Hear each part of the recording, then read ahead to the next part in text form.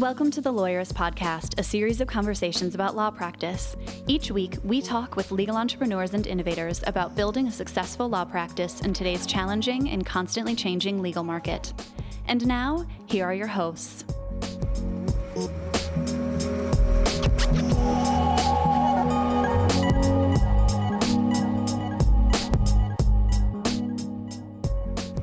Hi, I'm Sam Glover. And I'm Stephanie Everett, and this is episode 245 of the Lawyerist Podcast, part of the Legal Talk Network. Today, we're talking with Jeff Woods about The One Thing, a tool for focusing your productivity. Today's podcast is brought to you by iProtech, SaneBox, Alert Communications, and Ross Intelligence.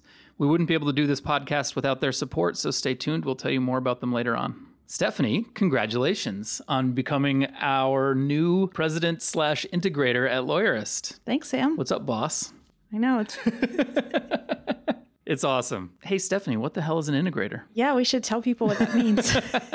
So I think the best way to think about it is, obviously examples are really helpful for me, in that every great leadership team has two people, a visionary and an integrator. So for every Walt Disney, there was a Roy Disney, that person behind the scenes getting all the things done, right? You have the big idea person, and then you have the details person. So your visionary is your big ideas person, and then your integrator gets shit done. It's Steve Jobs and Tim Cook. Exactly. Although now Tim Cook is the Steve Jobs, and the metaphor's gotten confused. Yes.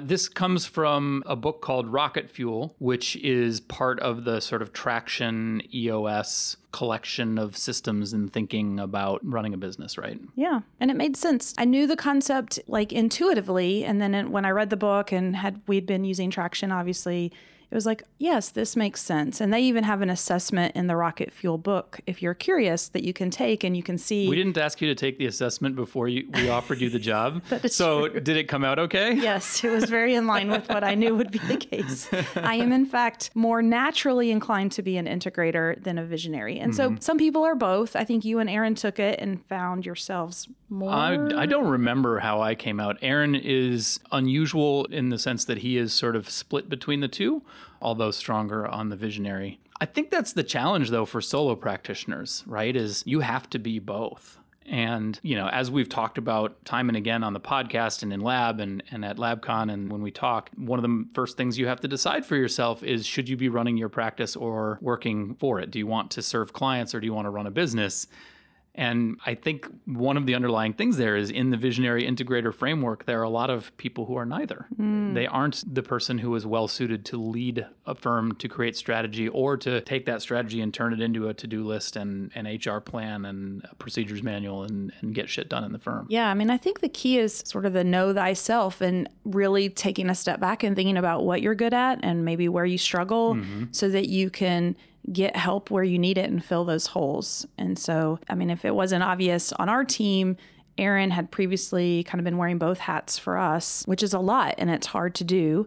And so with our latest decision, you guys asked me and I said yes. And so now I'm stepping up and playing a new role on the team. I'm not leaving my community role. I still do all the things that I used to do and lead our lab program and insider program. But now internally for our team, I am in this new integrator role in helping really communications across all of our teams and holding all of our different teams accountable, which I'm excited for the challenge and the opportunity to do. And I do think it's really well suited with my skill set. So do we. Yeah. I mean, I think what our experience shows too is that even with somebody who scores very highly on both sides of that assessment, it turns out not to be very realistic to expect one person to wear both hats. It's hard. We were burning Aaron out.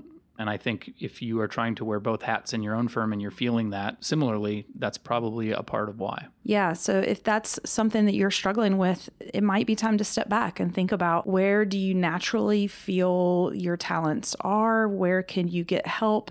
It doesn't have to mean that you hire a full-time person if that feels like too much for your firm right now. But I do think you would really benefit from understanding those different hats that you're wearing, when you're wearing them, and what pressures that puts on you, because you need to think, sometimes you need to think like a visionary. And what does that mean? Versus now it's time to actually manage and get things done and hold people accountable. Would you recommend Rocket Fuel for firm leaders? Maybe. Yeah. I mean, I think if you've read Traction, to be fair, Gino Wickman wrote both, and he had a co-author for Rocket Fuel, obviously.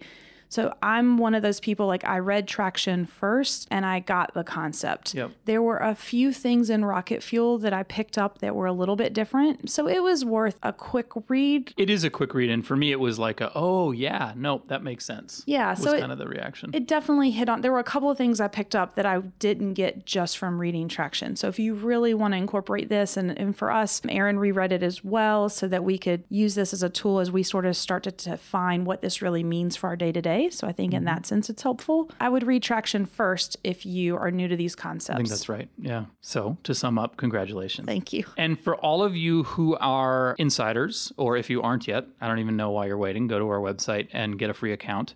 You are now entitled to affinity benefits. What that means is discounts on the products and services that we've identified as being some of the most valuable. And the way to find these is to go to the community menu, click on Insider, or go to any of the pages under reviews, which are our product pages, and look for the little Insider Benefits badge on them. Or if you just go to the Insider page, you can see a list of all of the companies who are our affinity partners who are offering discounts. And when you go to their page, right up at the top of the page, you can claim your benefits when you are signed in. And that's how you can get those discounts. Some of them are available to only new customers, some to new and existing customers, or just existing customers. And you can find that out. The information is right there on those pages. So you might as well go there and save some money. Yeah, I love saving people money. And now we've got a brief sponsored conversation with Derek Miller from iProTech, and then my conversation with Jeff Woods about the one thing. I'm Derek Miller, Vice President of Desktop Solutions for iProTech. Hi, Derek. Thanks for being with us again today. You were telling me about some PDF redaction disasters you've seen recently that show what happens when you use software correctly, but for a purpose for which it is not intended. Tell us what you've seen. Yeah, recently in the news, there was the story of redacted information that was erroneously or accidentally exposed because of the tools that were used to do the redaction. It's probably not the first or the last time that'll happen, but in this instance, it was more of an issue of understanding how that technology works versus the tool that was used, and that could be the bigger problem when it comes to selecting tools for the toolbox. So in this case, remind me, what was the situation and what was the tool that went wrong? Basically, the situation was they went through and they redacted some grand jury information. And, the software did work. It was as intended, and it did redact, but that doesn't mean it was permanent or fixed. And so they were able to highlight, copy, and paste and then show what that redacted information was. And this is kind of the situation where someone drew black boxes over the document, which works if you're going to print it, but doesn't actually redact the digital information from the file. Correct. So, when you've got an image or you've got text, you can put a black box over it all you want, but that doesn't mean that the underlying data is not still there. And so while they did choose a redaction tool, that doesn't mean that that information still wasn't available. So how can lawyers make sure that when they are redacting PDF documents or other digital documents, they're doing it correctly? Well, that's kind of the challenge is in picking the right tool for the right job. And based on this recent experience, anyone doing redactions and producing redacted documents is probably going to make sure that they understand how those redactions work and will be a little more careful to not make that type of mistake. But, a couple of steps that should be taken is to make sure you have the right tool in your toolbox. So use software that's specifically designed to redact and produce those redactions accurately and correctly. And then as part of the functionality of the software, you want to make sure that it does a couple of things like automatically re-OCR the document to remove any of the text under the redaction, run validations to ensure that the redactions are burned in and the text is correct, and then be able to create layered redactions so that multiple production sets can be sent to multiple parties. In addition to most of that functionality in the iPro for Enterprise or iPro for Desktop products, there's a feature called Production Shield that identifies those type of documents that need that added layer of review before they're produced. So it can help you keep from making mistakes. It's kind of like the email feature that reminds you that you meant to attach something. Exactly. It's right along those same lines of, did you mean to attach something? Because it thought so. It works in a very similar way where it kind of identifies those documents that, hey, you may want to check these just to make sure that the redaction is correct and that there's no underlying text or anything that would inadvertently get disclosed. That sounds pretty handy. Listeners, if you want to learn more about iProTech and how it can help your firm with e-discovery, including making sure that you don't forget to redact things that you meant to, visit iprotech.com/lawyerist. That's the letter I, protech.com/lawyerist. Thanks so much for being with us again today, Derek. Thank you.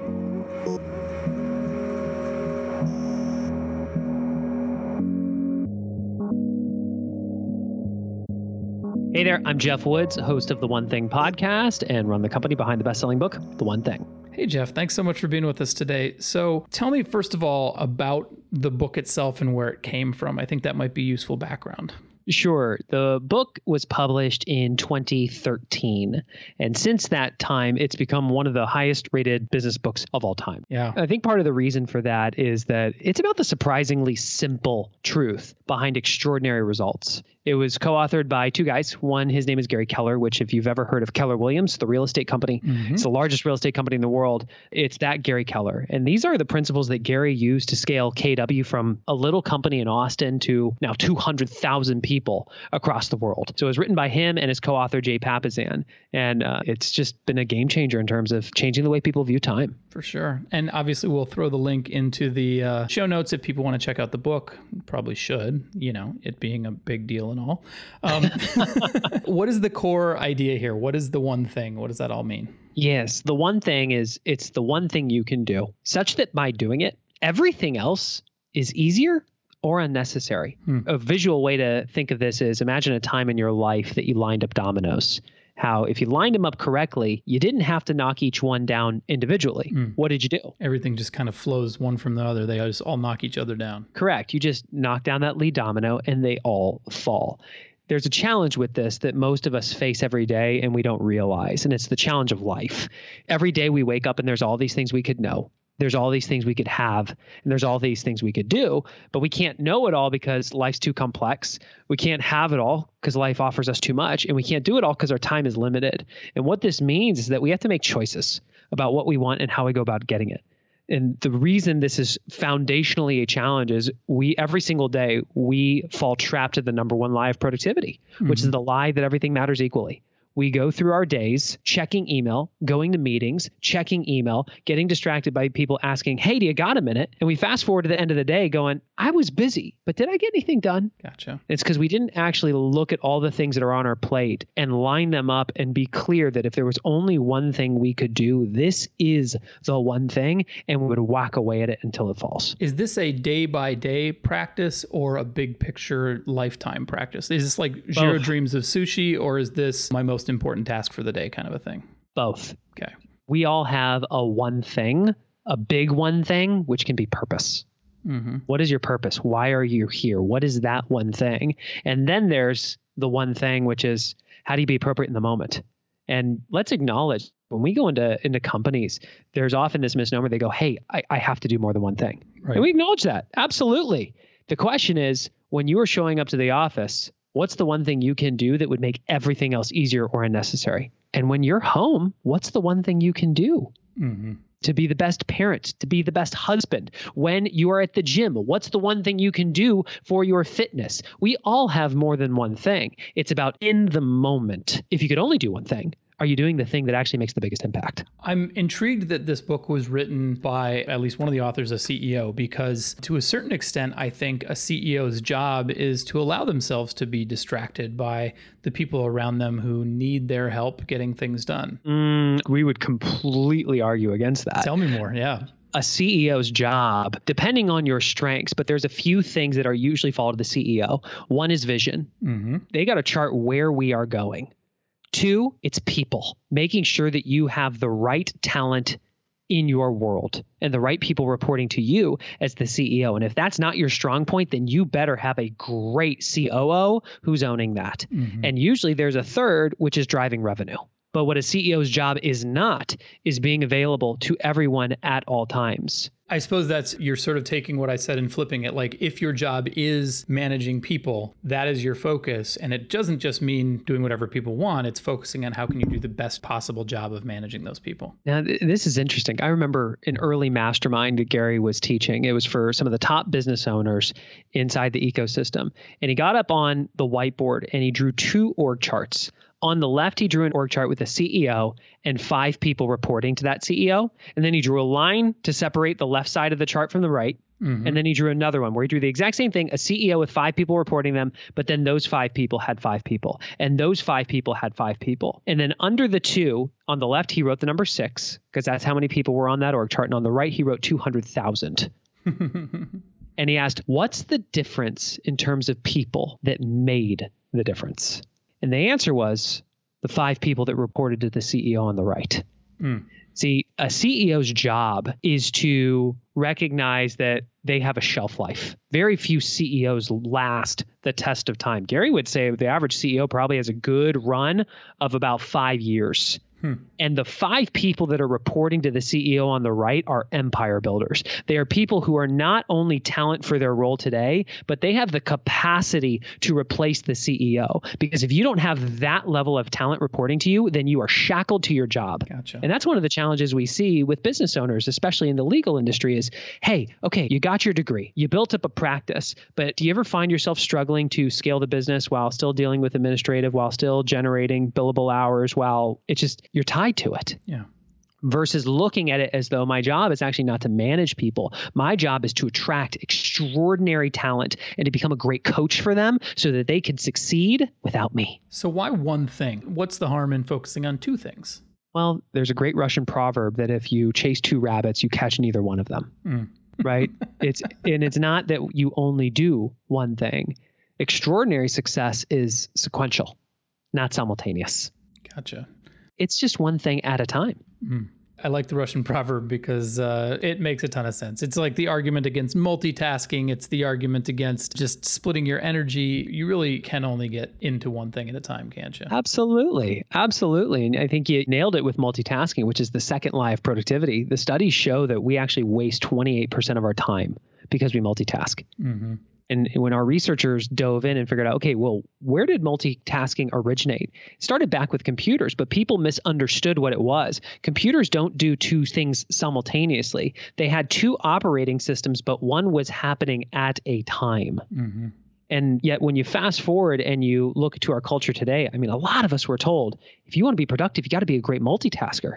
It used to be something you'd put on a resume as a strength. And we can all think of that time that we were checking an email, and halfway through the email, the phone rang.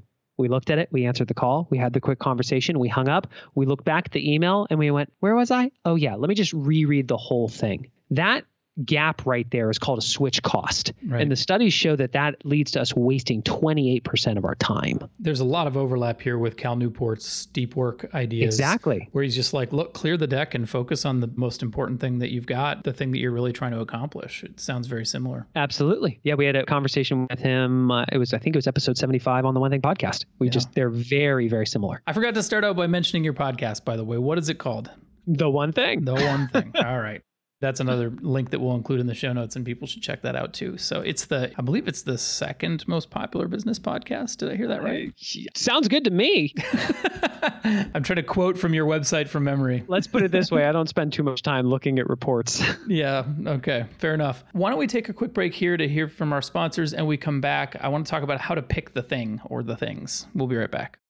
A legal-only call center, Alert Communications has been helping law firms and legal marketing agencies with new client intake for over 50 years. Alert responds to and captures all leads for your law firm efficiently using their highly trained intake specialists and software solutions.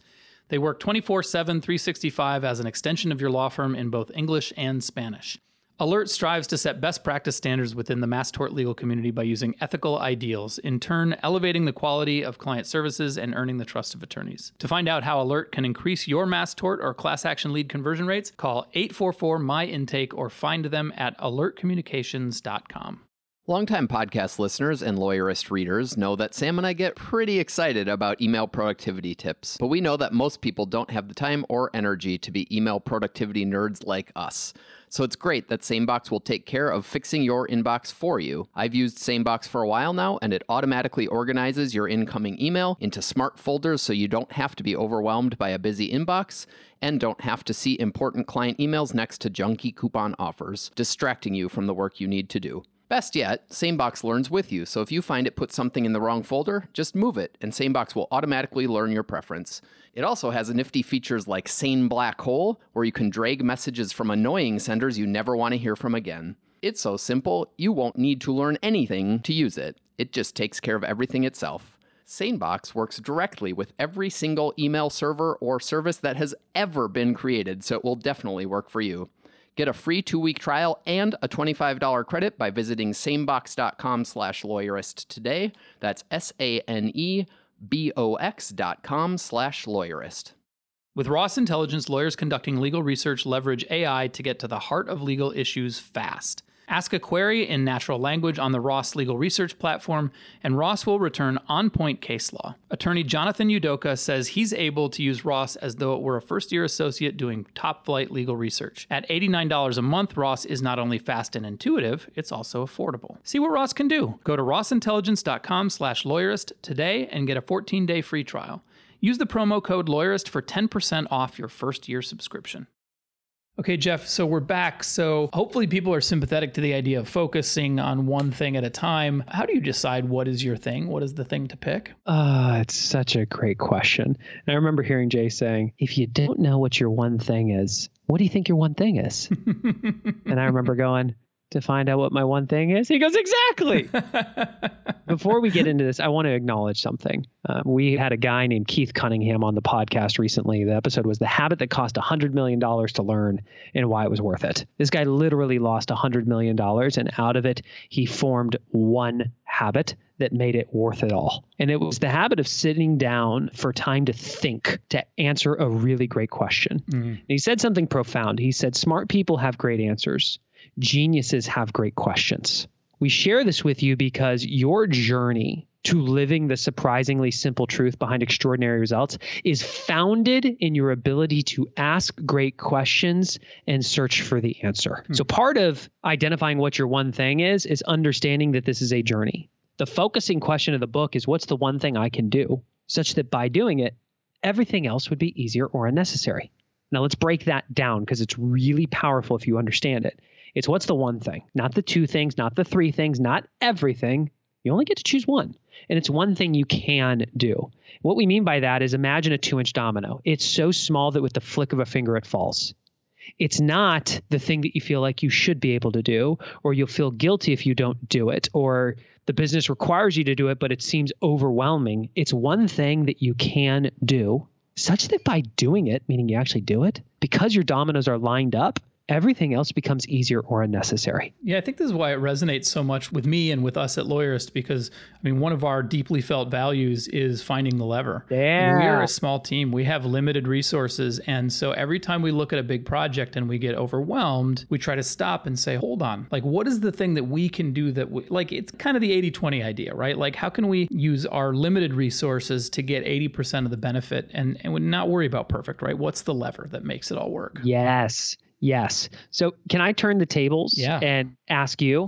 What I want to do is I want to model what this looks like. Okay. When we go into companies, this is an exercise we will facilitate because it's less about you listening to this show and going, I know what my one thing is, and more about you knowing how to discover what your one thing is, so that you can do it for the rest of your life and then turn around and empower those in your world to do it as well. Well, I'm all nervous now, but go ahead. Yeah, this will be fun. Let me ask you, out of all the areas of your life, spirituality, physical health, your personal life, your relationships, your job, your business, your finances, if there was one that we wanted to focus on first, not to say that you can't improve in all the areas, but if there was one you really wanted to focus on first, which would it be? At the moment, for the last couple of weeks, my easy answer would be fitness. Okay, excellent. So we isolate an area, and I'm going to pull the curtain back and walk you through why I'm doing this. Mm-hmm.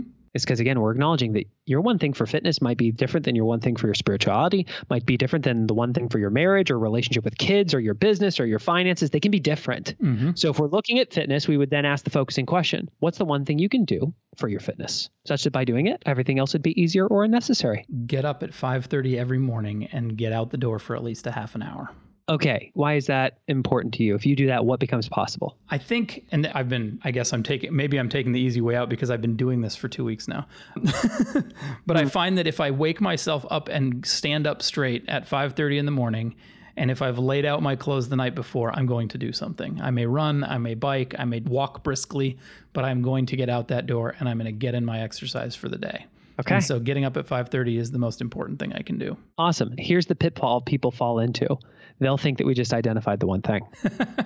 I actually heard 3 things. Yeah. Get up at 5:30, put my clothes on, and get out the door. Mm-hmm. Let me ask you the question. What's the one that makes the others easier or unnecessary? Well, I think the number one thing that I have to do is get up and stand up. Okay. So it's get up at 5:30. Yeah. Okay. Because you know that if you get up at 5:30, you're more likely to put on your clothes, the gym clothes. And if you put on the gym clothes, you're more likely to get outside the door. And if you get outside the door in your gym clothes, you're more likely to do something physically. Yeah, I think that's right. Okay. People here probably think, we just got it. 5:30. That's the lead domino. Although, like, that feels to me like a microcosm of this entire thing, which is like, people may be going, yeah, duh, focus. It's important. But just like starting a running habit, it's really simple, right? But it's really hard to execute on. When people think, I want to transform my health, I just need to get up earlier to wake up. And then we go, great, let's look at your track record. Do you have a track record of getting up by 5:30? A lot of people will say no. We say, then that's not the lead domino. What's the one thing you can do that would make getting up at 5:30 easier? You got to back it up until you can actually get in there. What would that be? Setting the alarm. Going to bed early enough. Okay. But see, and here's what we're doing here. One of the biggest challenges people have, we're really good at setting goals, getting clear on the results that we want in our life. That's really true, isn't it? Yep. Yeah. That's thinking big. What we're terrible at is going small. Identifying the lead domino that is so small that with the flick of a finger it falls, but because they're lined up, everything else falls too. And this doesn't just happen in our personal life. This happens inside our organizations. This happens inside our firms. We can look at the number of billable hours that we want to do in the year, and it can be overwhelming. We might say, I need to do X number of hours a week, but we stop there versus saying, what's the one thing I could do? Such that by doing it would make generating that number of hours easier or unnecessary. It's baby steps. It's starting small and building on it. It's building going all the way back. And you arrived at a correct lead domino if it is so small, so simple that you feel like it's cheating. We literally did it. We did a workshop for a Fortune 50 company last week. And when we got the surveys back, it was all really good stuff. My favorite comment of all of them, though, was one from a person that said, this was too simple. It should be more complex. I love that. The one thing is the surprisingly simple truth behind extraordinary results. And let me reinforce it from a high level. We all have a lot of things that are going on in our lives. And if we look at any single one of the areas of our life, we can get clarity on the result we're looking for. It's about getting out of the result and identifying the activity we can do that is so small that with the flick of a finger it falls. But because it's lined up, it makes everything else possible. That's the one thing. And then it's about, can you time block, meaning put time on your calendar or your paper planner to do that one thing? And can you protect that time block? That makes so much sense to me, but I think it's in the execution, people feel like, what I need to do is I need to get 8 hours of client work in, whether I'm billing by the hour or not, right? And that's great, but if you're currently only getting 3 hours a day in, setting your goal of 8 is totally unrealistic. Set it at 2. Make sure that you can get 2 in every day and then shoot for 2 hours and 10 minutes. Can I share a real world example of this? Please. Yeah. My first 90 days of starting this company, which to give people an understanding, Gary's one thing is being chairman and CEO of Keller Williams. Jay's one thing is writing books. They needed somebody who could make turning the one thing into a company. That's my one thing. When I started this company with Gary and Jay, they shared a powerful quote with me that's from the book, which is, people do not decide their futures. They decide their habits. And their habits decide their futures. That's from F.M. Alexander. And they said, okay, it takes on average 66 days to form a habit. You need to go on what we call a 66-day challenge, which we've got this nice PDF where it's a calendar with 66 spots. You write your one thing in the top right corner, and every day you do your one thing. You put a big red X on it, because pretty soon it becomes less about doing the activity and more about not breaking the chain. It's personal accountability, which people can check that out at theonething.com. That's with the number 1 in the URL. Click on free stuff. It'll be there. I love that idea. Yeah. Oh, it totally works. I've even done it with my 5-year-old. That's a different story. Jay said, the fastest way to get out of business with us is to not live the book. And the book is about habits. So what's the first 66-day challenge you will go on? And I knew at my heart that for me to be the best business owner possible, for me to make sure that I didn't just move my family from Southern California to Austin for no reason, I needed to form a habit of priority. I needed to become the type of person who acted in order of priority, meaning I did what mattered most first. And so I asked the question, what's the one thing I can do that would make acting in order of priority easier or unnecessary? And the answer was, I'd first and foremost have to think in order of priority. Okay, well, what's the one thing I can do so that I would think in order of priority? Well, I would have to know what my priorities were every day. What's the one thing you can do to know your priorities every day? I could fill out a 411, which is a template we train companies to use so that every person has clarity on their priorities. And what's the one thing I could do that would make sure I would actually use my 411? I would check my 411 before I checked my email. Which seems like such a brainlessly easy thing. Yeah. And what I was really saying is I would check my priorities before I checked everyone else's. Mm-hmm. Because make no mistake about it, for most of us, the inbox is just a bunch of 80% stuff that everybody else needs from us or wants from us. But it's very rarely do our priorities live in our inbox. Now, when we talk about attorneys, yes, you work with clients through the inbox and whatnot, but I would ask you, if we followed you around with a camera and recorded your screen, would your email, your time in your inbox actually reflect the 20% work that's going to get 80% of your results done? Mm-hmm. Yeah, probably not for many. So for me, it was just about, could I physically look at my list of priorities before I checked my email? And here's what ended up happening. Because when we talk about, I need to do 8 billable hours. For me, I needed to generate revenue. Because I looked at my list of priorities, I saw my version of billable hours. And before I even allowed the world to start screaming all the urgent, unimportant things at me, I just started moving the ball on that first. It doesn't mean that I knocked 4 hours out right then and there. It might have been 10 minutes. But sometimes it expanded to a half hour. Sometimes it went for an hour. Sometimes it went for 2. And over roughly 66 days, I became the type of person who thought, until my number one priority is done, everything else is a distraction. I don't know if you are aware of this, but your 66-day calendar made me think of Simone Yacht, who is better known as the queen of shitty robots. She built the everyday calendar on that same idea, which is like, it's an electronic light up calendar that you stick on your wall. And every day that you do your one thing, you touch the day on the calendar. And it's the idea that by looking at it every day, you will have that pressure to keep your streak alive. It's kind of another way to do it. I'm going to have to look that up. That's awesome. Yeah, it's super cool. So Jeff, I'm curious, maybe we've already covered some of these, but when you're helping people uncover their one thing, move forward on their one thing, get started on it, what are some of the biggest either objections or challenges, apart from it's not complicated enough? There's a few things, which is, one, people think that leadership has to be on board to make this work. We believe that all leadership begins with self-leadership. Yeah. The reason that we've broken into the Fortune 50 is not because the C-level read the book and said, I want to bring this to the organization.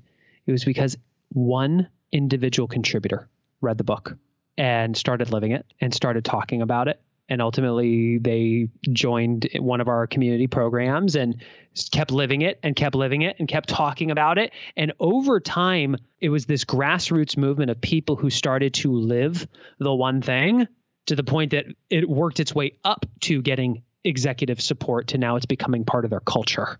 Yeah. The idea that you would need anyone's approval to do one thing that will make yourself more productive or better seems a little silly to me, but okay. Yeah.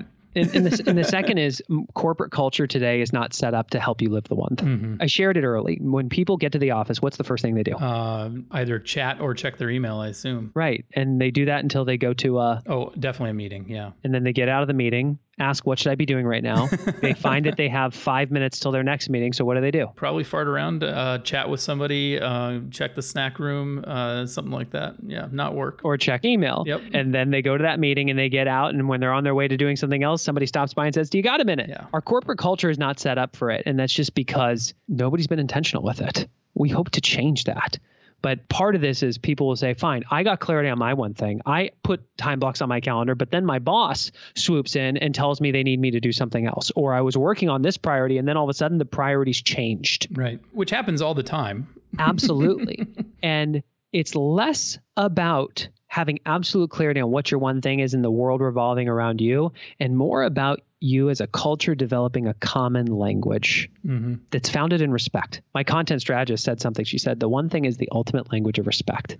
Because when I can acknowledge that you have a one thing and I have a one thing, and they might be different, yet we still need to work together, that's actually respecting one another. To think that I have one thing and I need you to stop doing what you're doing and always be available to me, that is not respectful. Right. So it's about, how do we develop a type of language where we at least have clarity on what our priorities are, so that when requests come in, when priorities change, we can say, awesome. My one thing currently is this. I'm hearing you say I need to do this, which is actually more important. Right. That is such a valuable conversation to be having that you can't have if you're constantly asking your inbox what you should be working on at this moment, right? Like you have to be intentional. I've come up with my own version of this, which allows me to have a conversation with my colleagues around what are going to be the most important things for me to be working on over the next week or two. Correct. And then it allows me to then, as other things come in, to slot them in behind and say, nope, I've cleared the decks to work on this thing for the next couple of days. So unless it's on fire, we're going to move it back. And we have those respectful conversations about priorities, but you can't have that if you're letting your email inbox or your colleagues or your boss dictate what you're doing all the time, which even just saying that, I can hear the objections. But no, if my boss tells me to do something, but help your boss understand where the thing he or she just asked you to do sits in your list of other things that you need to do. Yep. I've actually got a great story of somebody in our community who is an attorney. So she's an attorney in Jersey for a decent sized firm. And when she came across the one thing, her life was in shambles, she was saying. We actually recorded this conversation. It was episode 186 of The One Thing. Ever since she was a kid, she always knew she wanted to be an attorney.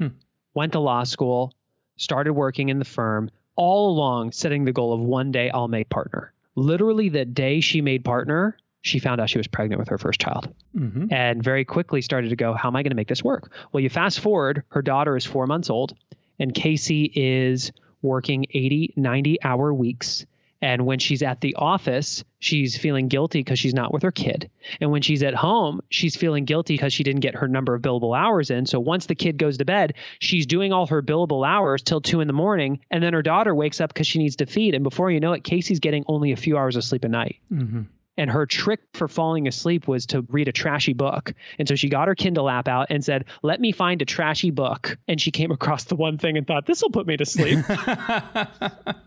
And before you know it, she doesn't go to bed because her mind is racing. And she had this massive aha, which was the way her comp was structured. 75% of her comp came from billable hours. 25% came from bringing in new business. She opened up her calendar and realized 80% of her time was spent in biz dev and only 20% of her time was in billable hours. Sure. And then she started to see all these committees, all these meetings that she had to go to. And so one thing at a time, she just removed herself from those meetings. Yeah.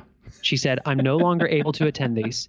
And she sent it to one person and one person said, no problem. And it gave her the confidence to remove herself from all the others. She literally said there was 20 hours of meetings a week that she was committed to, that suddenly she wiped off. And then she found an assistant so that her assistant could hold the standard for her calendar and said, I'm only allowed to have one appointment a day that is not directly related to billable hours. And it became her assistant's job to protect that rule.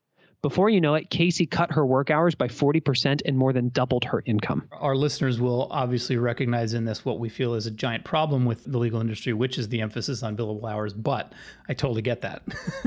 Yeah. But here's the idea. Your time is yours. And whether you realize it or not, you are making a choice on if you are going to invest your time or spend your time. And there is a difference. Spending, it goes out with no return. Investment, you're making an investment and it comes back to you. You're making a choice, whether consciously or not, on what you're saying yes to. The question is, how can you be intentional? So speaking of being intentional, let's say we've inspired somebody. Maybe they read the book and this has refreshed their memory, or maybe they're going to run out and pick the book. Apart from doing the reading, what is the next thing somebody should do who wants to get started on focusing on one thing at a time? I would ask you to model the exercise that we did here. Pick an area of your life, whether it be your spirituality, your physical health, your personal life, your relationships, job, business overall, your finances. Just pick one to start and ask the focusing question. What's the one thing I can do for that area of my life such that by doing it, everything else would be easier or unnecessary? And really follow the dominoes back, right? Yep. And here's the 2 follow-up questions. If your answer is a result, ask the focusing question again. What's an example of an answer that would be a result? Fitness. I want to transform my health. Gotcha. Okay. Well, what's the one thing you can do to transform your health? I'm going to exercise more. Well, what's the one? Or I'm going to lose weight. That's a result. Yeah. Okay. Well, what's the one thing you can do to lose weight? I'm going to exercise more. And if your answer is vague like that, not specific and measurable, ask, how will I know if I was successful in exercising more? I'd be exercising 5 days a week. Okay. So what's the one thing I can do to exercise 5 days a week? Get up earlier. How will you know if you got up earlier? By 5:30 a.m. Well, what's the one thing you can do to get up by 5:30 a.m.? turn the TV off by 8:30. That's the lead domino. This, together with what you said earlier about understanding the question, really reminds me of the design process, where you start by trying to understand the question and not assuming you know what the problem is. And I guess without really understanding the design process at one point in my life, I've gradually started to understand that that was actually the key to everything, because once you can understand the entire problem, the question, those first principles, the first one thing, the first domino, usually everything else just does kind of fall into place. The answers kind of present themselves at that point. Yes. It's correct. Which is the stupid, simple, but really true and thing that is just so obvious in retrospect, but never before you start the exercise. So what we would suggest is for you to identify a lead domino. It's an activity that's so small that with a flick of a finger it falls. And we would encourage you to go on a 66-day challenge to make it a habit. Download a 66-day challenge calendar on theonething.com and just start doing it. You would be amazed. Because once you form a habit of doing your one thing, it requires little discipline, little willpower. It's a lock. It just starts to happen. And then the halo effect starts to take over, because it starts to shine down in other areas of your life. And then you start to realize, oh my gosh, people do not decide their futures. They decide their habits, and their habits decide their futures. Now you're playing a whole new ball game. Very cool. Honestly, for listeners, if you're engaging in this exercise, I think this would be a perfect thing to share in our Facebook group. That would be the kind of thing where you're sharing your one thing and your successes. It's been really helpful for me. Like, I know different things motivate different people, but like I said, about 2 weeks ago, I decided that it's time. I'm going to start waking up at 5:30 and exercising every day. And one of the things that motivates me is thinking about telling people that I've accomplished it. And so all the first week, I was thinking about telling the other members of our lab community at the end of the week, because I had told them that I was going to do this, and I kept thinking about, and here's the post, and I was drafting my post in my head as I was running every morning, and that helped motivate me and keep me going. So I think sharing it can be a really effective way to do that. Absolutely. Jeff, thank you so much for being with us today. It was really fun to hear more about it. We're going to include all the links we've mentioned today in the show notes, and I hope people will get started on their one thing. Awesome. The pleasure is ours. Thank you. Are you interested in implementing the ideas you've heard on today's podcast into your law firm? Could you use a little help? Hey guys, it's Stephanie, the VP of Community Success here at Lawyerist, and I'd love to help you tackle your business or take it to the next level. Head over to go.lawyerist.com/start to sign up for a quick call with me, and let's talk about how Lawyerist can help you create your best law firm.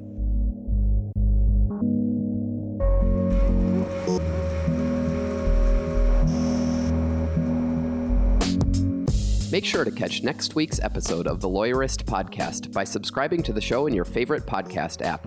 And please leave a rating to help other people find our show. You can find the notes for today's episode on lawyerist.com/podcast. The Lawyerist podcast is produced with help from Lindsay Calhoun and edited by Paul Fisher. The views expressed by the participants are their own and are not endorsed by Legal Talk Network. Nothing said in this podcast is legal advice for you.